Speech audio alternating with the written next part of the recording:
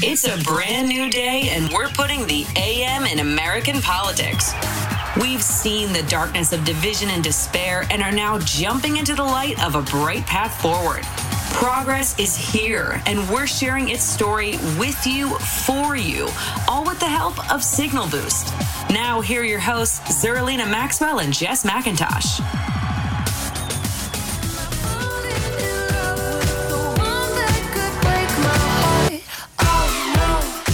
Welcome back to Signal Boost. I'm Zerlina Maxwell. It's 8 o'clock on the East Coast, and it's Thursday, November the 18th. Joining us on the phone is our favorite defense attorney, our favorite legal analyst. It's the person we call if we ever get in trouble. I don't plan on getting in trouble. 100%. But I'm definitely calling Danny if I ever do. Danny Cevallos is a legal analyst for NBC and MSNBC. Hello, good morning. Good morning. And Zerlina, thank you for saying I would be your first call if you got in trouble. Now, attorney-client privilege means I can't reveal why Jess did not mention anything, was very silent when you mentioned who you would call when you were in trouble. I cannot say why or who or reveal any attorney-client competences. Jess. It's so good. It's so Well, good. who's more likely to get in trouble? I can say nothing at this point. No, I am kidding, folks. That is a joke. It's a joke. Wrong number. It's a joke. It's totally a joke. I'm kidding. I know, but remember when we took our first headshots, Jess, and you were like, you look like my sponsor. You looked like my sponsor. We were trying our whole rule is that we have to look like we're going to the same party if we're taking a photo together. And I don't know if we got it wrong that day or what, but we got these photos back. I wasn't prepared to do a headshots that day. I looked like I was a member of the Home for Wayward Girls, and Zerlina was my reformed sponsor. And it was just we didn't use them. Oh, you didn't use them. I was going to say, are these the current headshots? No. Because I would go take a look. No, the current headshots are when we coordinated our outfits. We were like, what are you wearing? We'll just have to post the Wayward Girls reformed sponsor shots on the internet because they are extremely funny. It's very funny. Anyway, playing to type this morning. Yes. There are many Let's talk about some people who are in trouble. Yeah, there's three trials happening. We're waiting for the jury to come back in the trial of Kyle Rittenhouse. So I want to start there. As we've sort of watched this trial, I've talked to you throughout, and you've done analysis throughout, and I think that, I understand the first controversial ruling by the judge not to allow the use of the term victim. That made sense. His behavior subsequently, though, has been quite alarming, just from the perspective of someone who's in court a lot. I mean, judges are kind of wacky. That's one of the ongoing plot points on The Good Wife, for example, is that judges are characters and they all have distinct idiosyncrasies. What's your assessment of Judge Bruce Schroeder? It is easy to criticize the federal process of appointing judges for life. It is natural that we would have Senate hearings and complain and argue and debate whether or not someone is fit to be a judge. And the appointment process in the federal system may seem very undemocratic. But if you just want to take a look at the experiment of electing judges, look no further than Wisconsin or generally state courts where a lot of judges are elected. So as undemocratic as appointing judges may seem, this is where you get some of the more interesting, eccentric judges is when they are elected to office. And that's what we're seeing here. And I got to tell you something. I've been around plenty of judges who are eccentric as this judge. The reality is most of the time when they act out, it's in a pretty much empty courtroom with a couple bored defense attorneys waiting around for the case to get called. And, you get this kind of acting out. And it's just business as usual. I mean, every judge runs his courtroom his or her courtroom like a fiefdom. And so, when a lot of folks are saying, hey, this judge is way out there, I guess my response is, yeah, but I'm sure there are 3 or 4 other judges that are just like him in that courthouse. So, and by the way, he's at least trying criminal cases. What they normally do is if a judge is too far out there, they get condemned, so to speak, to a less desirable court forever where they can't do much harm. So, I mean, for whatever reason, he's made it up to homicide trials. So, I mean, at least someone thinks he's competent. But let's make no mistake about it. When you elect judges, pretty much anybody could get in there. Wow. That is a terrifying thought. I mean, I feel like there needs to be a standard for judges that is sort of like beyond what the average voter could determine. Like, I don't feel like I'm qualified to say this is a great legal mind. I feel like I am qualified to say this is a good person whose values I trust, but that's not a judge. Like that's a different elected official. Isn't it interesting that, you would think the default position should be the better position we would want to be the Democratic one, rather than a governor or a president saying, I appoint thee for life to a judgeship. Right. And really, and this is just my personal opinion, when you look at the caliber, I think it's generally understood that federal judges are very well vetted. I mean, it's almost elitist, the kind of pedigree and credentials that they have. You may not like their politics, but on both sides, you're not going to get a judge through unless they got plenty of A+ in their life. But when it comes to electing judges, I mean, it's an open field. You might find interesting, Pennsylvania, one of the jurisdictions I practice in, the magisterial district justices don't even need to be lawyers. They can just be some person in the community who runs for judge and gets elected. So that'll give you an idea of where democracy has gotten us with the judiciary. Okay, so that's going great. I'm glad that in one of the most consequential trials in terms of just like what's happening historically, we've got this guy in here. And specifically in terms of some of his behaviors, we were talking earlier in the show about this pending motion for a mistrial that he has decided he's going to wait to rule on until after the jury verdict. Explain that. Is that normal? Can you unpack that for us? It relates right back to your first question. And I think, you can tie this to the fact, in part, that this is an elected judge. And consider this, this is really why I think the judge is waiting. It is the risk-averse, self-preservation option for this judge. He's an elected judge, and he knows that if he takes this case away from the jury, then he's going to have a lot of splaining to do down the road if he takes it away from them now. Instead, let's say he really is considering granting this mistrial, either with prejudice or without prejudice. A massive difference between the two for the defendant. But let's just say for now, he's considering whether or not to grant it as it is. If he lets the case go to the jury and there's an acquittal across the board, which I believe that this judge thinks is a very strong possibility, that this is going to be an acquittal across the board. That's not saying that I believe that, but I think that he believes that. Then his gamble pays off. Then he doesn't have to be in the unenviable position of taking a case away from a jury because it's a moot question. It already was resolved. It was already, the jury acquitted him. He doesn't have to rule. The judge doesn't have to rule on this motion for a mistrial. Then if the jury does convict on any of the charges, then the judge may swoop in and essentially declare a mistrial based on those pending motions. Now, a lot of folks are saying, well, that seems like putting your thumb on the scale. And I guess it does. Well, yes. Yeah, it does. I mean, but at the same time, it's like a veto. That's a veto. It is and by the way, at the close of the prosecution's case, in every jurisdiction that I'm aware of, you always make a motion for a judgment of acquittal. You basically say, okay, so the prosecution's case is over. They failed to meet their burden before we even put on a single witness.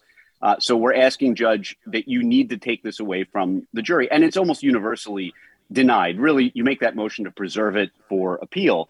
But so that's an example of a judge. He can take the case away from the jury. But it's not that unusual. I've had it happen in one of my cases where a verdict of guilty was entered against a co-defendant. And it felt like a year later, we were back in for sentencing. It must have been less than that. But a year later, the judge ruled on the motion for acquittal. And here comes this guy getting ready to be sentenced to years and years for a major drug case. And the judge says, I've reconsidered this acquittal motion and you're free to go. Holy moly. So it does happen. And, the reality is judges don't want to make snap decisions on something as important as that. So they will take it under advisement. But yes, it can appear to an observer that if that's what happens, if there is a guilty verdict, and then he swoops in and says, oh, now that there's a guilty verdict, I am going to declare a mistrial. It's going to feel pretty darn unfair to folks who were looking for a conviction, as if the outcome has already been preordained now. Shouldn't it be a mistrial on the merits of that motion, regardless of the outcome of the jury? Like, if the judge thinks it's a mistrial, why wouldn't he declare that in the event of an acquittal?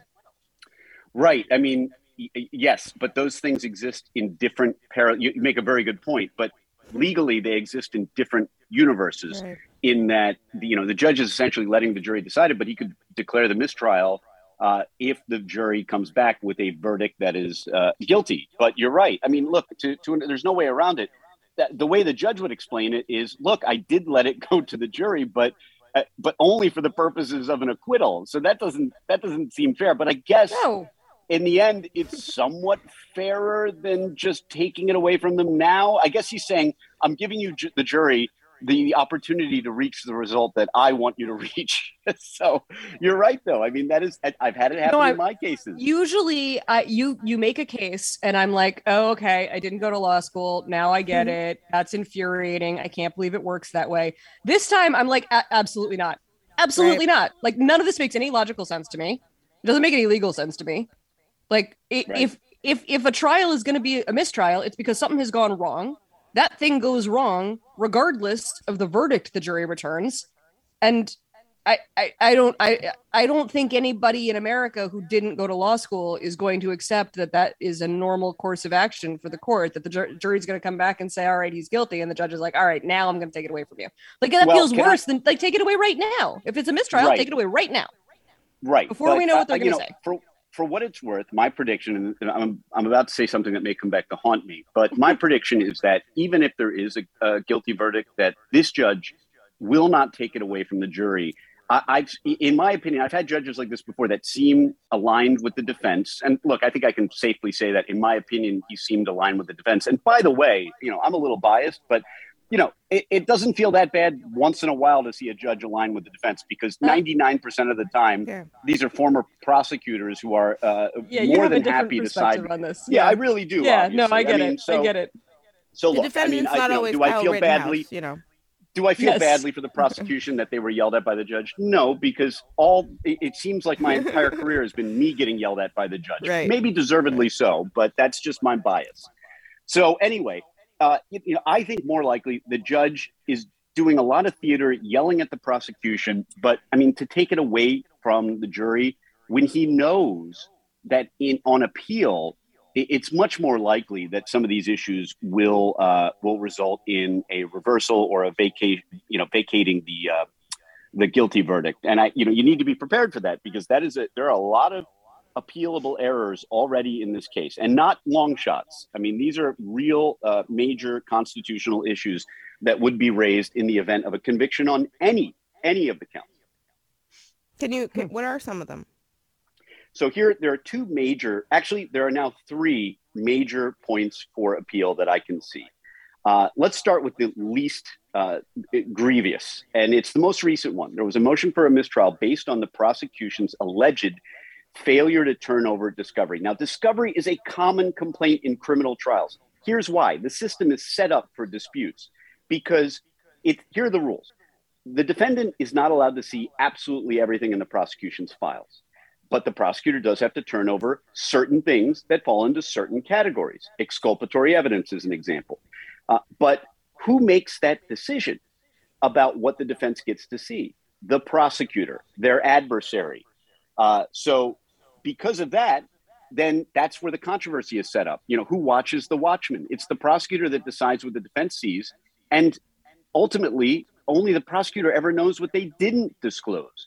So in this case, the defense is claiming that the prosecution turned over a video that was 1/16 the size in terms of data, or however you want to say it, of a video that was shown to the jury. And that definition, or that clarity of video, is critical because it is the only evidence that the prosecution claims shows that Kyle provoked the initial attack, and provocation is the entire case for the prosecution. I can get into that, but let's move on to the other two grounds.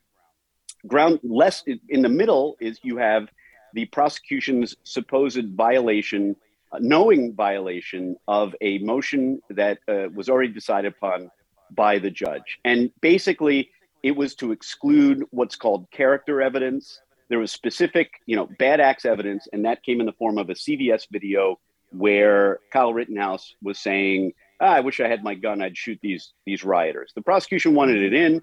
The judge ruled that it stayed out. The prosecution made reference to it and started to bring it in, believing on their own that the defendant had opened the door. That was their argument. Basically, opening the door means, hey, if something's excluded, but the other side brings it up, well, that opens the door and I get to delve into that. But here's the thing. He didn't ask the judge if he could go there. He just decided on his own that the judge's order was superseded or overruled effectively by what the defendant said. So that was another thing that got him yelled at. But here is the most egregious alleged violation, that during cross-examination, the prosecutor began asking questions twice, asking questions about essentially that Kyle Rittenhouse had the opportunity to tell his story to police, but did not tell his story to police. That is, in my personal opinion, a knowing, deliberate, tiptoeing up to the line and possibly over it of commenting on a defendant's post-arrest silence. That is a well-known no-no. You can't do that. And if you, so did he cross it? I'm not sure. But he is, I don't know how to think of an analogy for this, but to even go close to that DMZ, to that, that demilitarized zone of constitutionality is itself not a good idea. I mean, if you do that, then you do it at your own risk. And I think the judge basically said that when he was yelling at the prosecutor. So those are three very fertile grounds for appeal. They're not long shots. They are real grounds for appeal. And if convicted, I would expect that probably most likely the constitutional violation will be alleged on appeal, and it might be successful. Did the prosecution do all that they could in this particular case? It feels to me like that last example is something even I, who have never practiced law a day in my life, know you can't do that. You can't ask a question that would be like, well, why didn't you tell the police that you didn't do it? You can't. I mean, like, everybody knows that who watches Law and Order, Danny. Well, how is the prosecutor in this very high-profile case making that mistake more than once? So I think, and again, please understand, I'm biased. I'm a defense attorney, but in my opinion, that is the problem with this case, is that the prosecution is doing absolutely everything they can to win. And that is not the duty of a prosecutor. The duty of a prosecutor is to achieve justice. The duty of a defense attorney is to win by fair play, but by any means necessary, as long as it's lawful and fair. It may not even need to be fair, candidly, but the prosecution is, in my opinion, they've done a very good job of doing absolutely everything they can to win. And by that, I mean, they've raised a lot of issues, especially in their closing, that aren't really even very legally relevant. Essentially, their unofficial argument is that Kyle was provoking just by being a 17-year-old with a firearm walking around Kenosha. And I got to tell you something. Do I think personally Kyle Rittenhouse should have been there? Heck no. If I have a kid and he says, hey, I'm going to go walk around a riot with an AR-15 style weapon, I would say absolutely not. I don't care if they're 25. I don't care if they're 33. I'm not letting them, I'm not letting them leave the house. Yeah. So I think that it was a bad thing for him to be there? Absolutely. It was a big mistake. Do I think also that when here in New York, sometimes you walk around in Penn Station and you see actual National Guardsmen with, real military weapons, and it's jarring, right? So I can see morally how a citizen walking around open carrying a militaristic weapon can be, and I'm using air quotes here, provoking to people during a riot, but it's not legally provocation. Legal provocation in Wisconsin is two things. Number one, it has to be an unlawful act. Number two, that unlawful act must in fact provoke an attack. So that might be like a punch in a bar fight or something like that. His act of walking around with a firearm is not itself an act of provocation, but the prosecution really laid on that angle during their closing. which I think was improper, arguably objectionable, but very effective. So just to give you an example, I do think the prosecution has done everything they could. And candidly, I think that's the problem. I think they have gone all out to win this at all costs. And I don't believe that's the duty of the prosecutor. I like, yes to the provocation, or yes to the, it makes you feel unsettled when you see National Guards in Penn Station. I remember that coming in after 9/11 and being like, whoa, I really don't want this to be our new reality. And now it is. The reason Kyle Rittenhouse is a late teen, like watching a 17-year-old with an AR-15 is completely different than seeing a uniformed National Guardsman with an AR-15. Like, is there legally no difference? No, there's none. I mean, in fact, because Wisconsin is an open carry state, and look, right. I grew up right across the lake from where this all happened. And one of the things it's easy to forget is that a lot of these jurors, I was never a hunter, but 100% of my friends were hunters and gun owners and everything. I was just an East Coast transplant who was like on a safari in a new culture. And you got to understand, this is a land. Oh, I had to buy, I didn't own jeans. I had to buy flannel. I didn't know where all this stuff was. But you have to understand, this is a land, this is a part of the country where, men get a week off in the fall to go deer hunting with their parents. They have weapons. In fact, by the way, that is why the weapons possession charge against Rittenhouse was dismissed, essentially because of a provision that creates an exception. It was a law that was designed to target gang violence, but allow underage kids to continue to hunt with long rifles. So that's why that got dismissed. I mean, that's, I hadn't, when you think about it, that the culture of that state's law actually resulted in the dismissal of the firearms possession charge, because underage kids are supposed to have long guns to go hunting. So even though you don't hunt, just to give you an idea, even though you don't hunt with that specific gun, though. Pardon? You wouldn't hunt with an AR-15, though, but it still applies. Well, yes, because it relates to barrel length. The statute, as it was originally enacted, was designed to combat sawed-off shotguns. So nuts. Because that's how they wrote it. Because that's how they wrote it on purpose. So if it was supposed to narrowly allow kids to hunt with a specific barrel length, why on earth would it be appropriate to carry them on a downtown residential street? Well, because Wisconsin's an open carry state. So, I mean, there is a distinction between, if you're going to carry it concealed, you need a license. But if you're going to carry it out in the open, some of the Western states have decided that, look, you can carry rifles out in the open as long as everybody can see them. I mean, it's hard to conceal a rifle anyway. I mean, you can't stick that in your pocket. But yeah, I mean, it's an open carry state. So for whatever the reason, you can carry a firearm, open carry, and that's what Kyle Rittenhouse was doing. So I have a specific question about the self-defense, affirmative defense aspect of this case. He killed 3 different people, and each person that he killed, there were different circumstances. It was all sort of in a series of events, a chain of events. But each person, had a different set of facts associated with them. So, for example, one person had a skateboard, another person had a gun, and then there was a mentally ill person, the first person killed, who didn't have anything. So, right. Is the way the jury is deliberating in this moment over many counts, are they considering the totality of this? Right. Circumstance? That's not the right phrase. That's not what. I think I can first or just an editorial. An editorial note. He killed 2 people. So and that was the last person shot. Excuse me. Right. Sorry. Apologize. Yeah.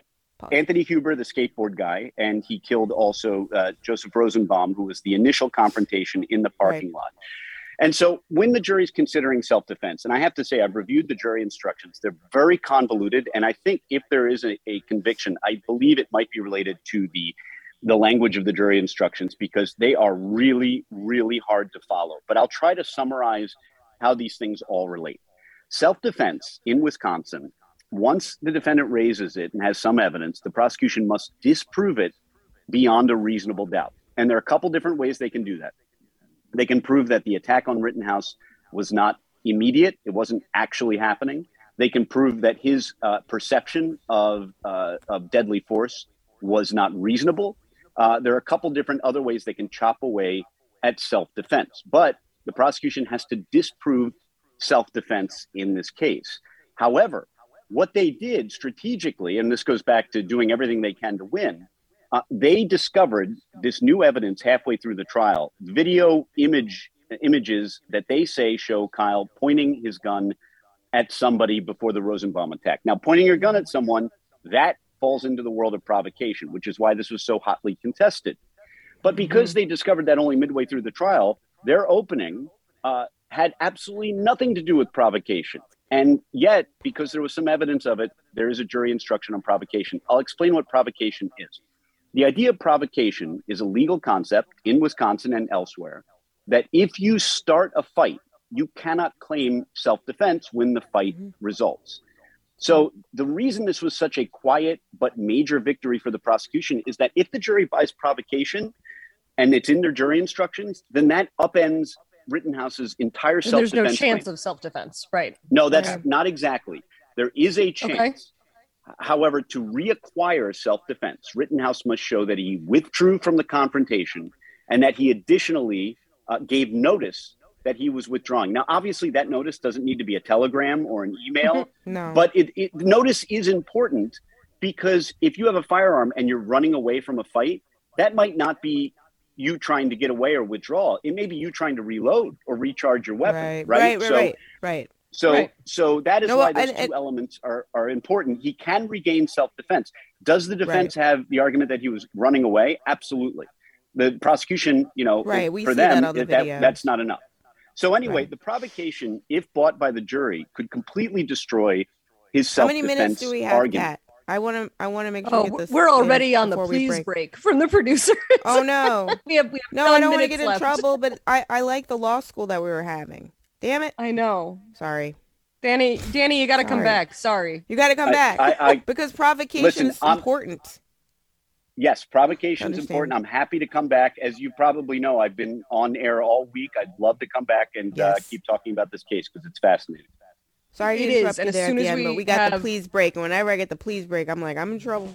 You know when there's do not get the producer angry at you. I know that rule. Do not, when they're shouting rap, you gotta rap. Danny Cevallos, thank you so much for being here. We will have you back very soon to help us unpack this verdict whenever we get it. We appreciate you as always. Thank you.